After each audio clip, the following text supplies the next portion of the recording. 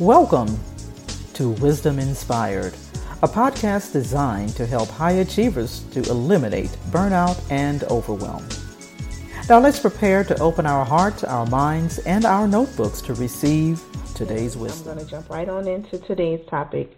Today's topic has a one word and a subtitle, all right? So today's topic is enough, and the subtitle is The Secret Power of a Servant Leader. Enough. The secret power of a servant leader. So I'm going to read 2 Corinthians chapter 12, verses 6 through 10, and I'm reading from the Amplified version, okay? So it says, "Should I desire to boast, I shall not be a witless braggart, for I shall be speaking the truth. But I abstain from it, so that no one may form a higher estimate of me than is justified by what he sees in me or hears from me. And to keep me from being puffed up and too much elated by the exceeding greatness or preeminence of these revelations, there was given me a thorn, a splinter in the flesh, a messenger of Satan, to rack and buffet and harass me, to keep me from being excessively exalted. 3 times I called upon the Lord and besought him about this and begged that it might depart from me. But he said to me, My grace, my favor, and loving kindness and mercy is enough for you, sufficient against any danger, and enables you to bear the trouble manfully. For my strength and power are made perfect, fulfilled and completed, and show themselves most effective in your weakness. Therefore, I will all the more gladly glory in my weaknesses and infirmities, that the strength and power of Christ, the Messiah, may rest, yes, may pitch a tent over and dwell upon me. So for the sake of Christ, I am well pleased, and take pleasure in infirmities, insults, hardships, persecutions, perplexities, and distresses. For when I am weak in human strength, then I am truly strong, able, powerful in divine strength." All right? Now with that, I encourage you to go back and take some time and read over that, maybe a little slowly so it can penetrate in you. And I'm going to try not to get too excited as I try to share with you some insights into enough, the secret power of a servant leader.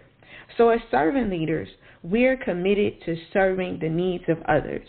We're committed. It becomes our goal, right, to see other people reach their potential, tap into untapped potential within themselves, to see themselves in the eyes of Christ, the way that we all are called to, right? Whether they have a relationship with Christ or we're guiding them into one, right?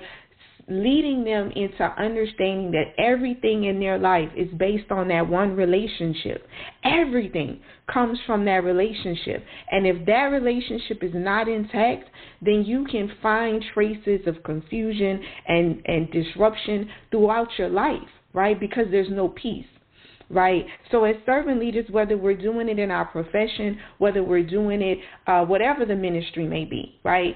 If you haven't heard, but one of the things I say, our whole life is a ministry. So it doesn't matter whether we're operating in a religious context or we're operating in the marketplace. Everything that flows from us, if we've received Christ as our Lord and Savior, we're ministers. Right? We're operating in a form of ministry no matter the relationship, no matter the context. People are always being influenced and guided and touched and impacted by how we touch their lives. And how we show up as leaders is important, right? Because if we don't get to that level of servant leadership in their life, in our process and our development as a leader, then we will end up not fulfilling all of the assignment that God has for us, right? And that's a part of maturity, right? We go through various stages of leadership, right? Because there's a great book that was shared with me. It's by John Maxwell, and he talks about the 5 levels of leadership, but I just think it's all based on the Bible, because none of this comes without one of the greatest leader, which was Christ himself in here in earth, to show us about the layers of leadership that we go through. And that 4th level is about servant leadership. And I was just really excited about that, because I truly believe that at that level, though you haven't reached the 5th, I think you tilter between it,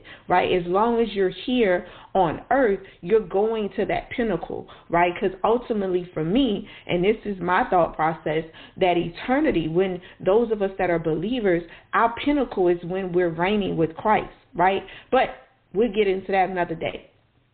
So understanding servant leadership and seeing it as that 4th level, I believe as you mature and you get to that place, if you never allow yourself to fully embrace what it means to be a servant leader and how it shows up in every ministry in your life, you do yourself an injustice, and you do those who are influenced by you an injustice, because they become pawns in your life.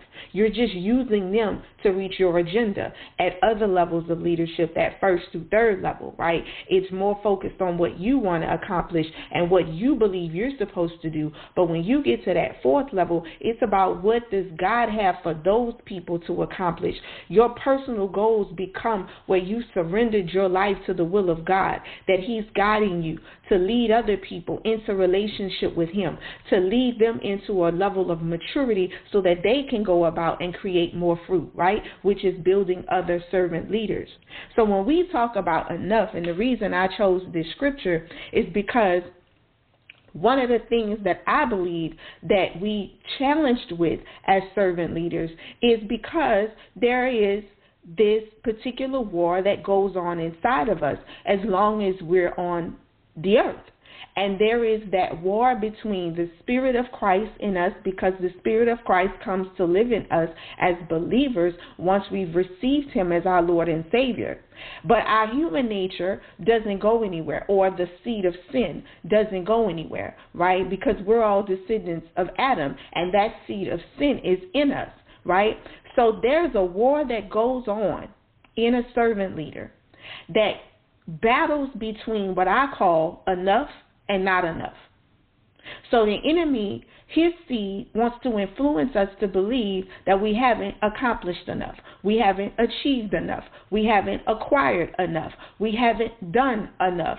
We have to do more and more and more. He even tells us we have to do more to be right with God. He tells us that we have to do more to be pleasing with God, right? So we could have surrendered our lives and we could be serving God, but then that fight, He says, okay, you want to go over there on that side, but let me tell you, you're still not enough. You haven't done enough. There's this thing you have to do. You have to add to what the Bible says, because that's just not enough. And Christ is sitting there saying, I've done it all. It is enough. All you had to do was receive me. The work is done through me. I do it.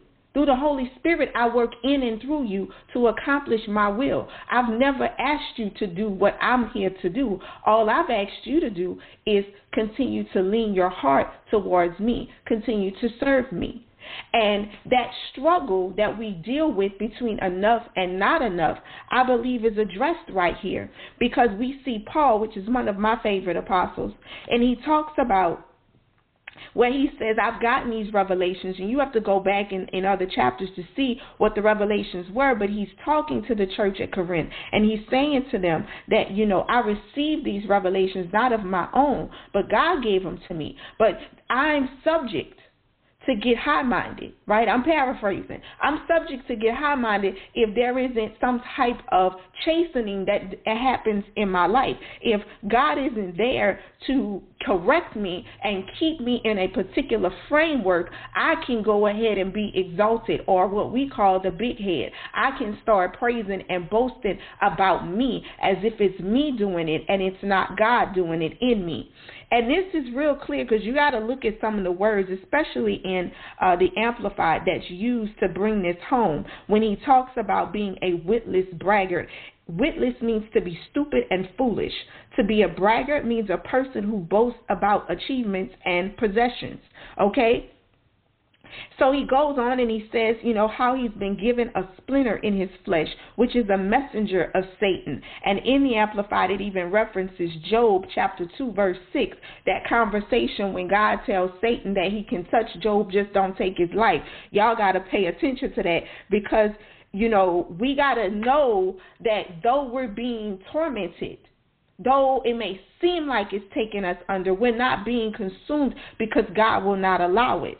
Right? So he says, Paul explains that I was given this messenger of Satan to wreck. Right? To wreck means to have a framework for holding or storing things. Right? To buffet means to strike. Right? And to harass means to subject to aggressive pressure. So Paul is saying because of this revelation and because of my human nature, I could start getting myself into the big head. But God loves me so much, right? I know I'm messing up y'all day, but you're going to be ready when you really get this and let it sit in. But God loved me so much that he gave me a splinter to put a framework in my life that would hold me intact. Okay, that would buffet me, that would strike me like the wind and come up against me every now and then to remind me of who I am, right? And to remind me of whose I am and to then put me under this aggressive pressure, not to kill me, but to perfect what is in me, to perfect his power, to perfect his grace, to perfect his glory, to bring it to full fulfillment and completion of his glory in my life, through my life, right? So when you get that as a servant leader, you can really embrace what Paul says, that I will glory in my infirmities, because I know that he is made perfect. His strength is made perfect. And I'm no longer operating in my human strength, but I'm operating in the divine strength that is working in and through me. It is not what I'm limited at doing. It is about his enoughness. Because see, when he is the enough, when the grace of God becomes enough, it is more powerful than you recognize. It's not to say that it meets substandards. When you define the word enough, it says it's occurring, right? So that means it's frequent. As an adjective, it's occurring. It is happening continuously. It doesn't cease. So it's occurring in such quantity, quality, or scope as to fully meet demands, to fully meet needs, and to fully meet expectations, right? There's no thing lacking. It's not about coming up to the minimum standards. He is the standard, right? He sets the standard, and his standard is above our standards. So it's going to fully meet our demands, fully meet our needs, fully meet our expectations, and fully equip us as servant leaders to meet the needs of others and have our needs met as well, right? We no longer have to be focused on our agenda, because our agenda gets met when we meet the agenda of others. When we allow God to lead us and guide us as servant leaders to be at service for work that he has here in earth, our agendas get met anyway, right? He's that powerful, that great of a God. He has that much resources. It exceeds our expectations, right? The root word for enough comes from a Latin word that is satis, means to satisfy, right? It's to be satisfied. So in understanding our secret power, our goal as a servant leader is to become satisfied with all that God has for us.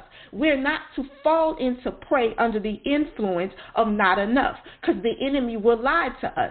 So one way you can recognize when you're being tilted away from the things that God has for you, or that is not operating according to God's will, is asking yourself, is this coming from the seed of Satan that's telling me I'm not enough, that's telling me what I'm doing is not enough, that's telling me what Christ has done for me is not enough? See, you got to remember, no, in your own right, you are not enough. He's not lying to you, but he ain't telling you the whole truth. Because as a believer, you become enough because of Christ in you. So you can't just stop there at, I'm not enough, and let him lead you on this useless journey of trying to become enough in your own right? You got to learn how to let go of self. You are incapable of becoming enough, right?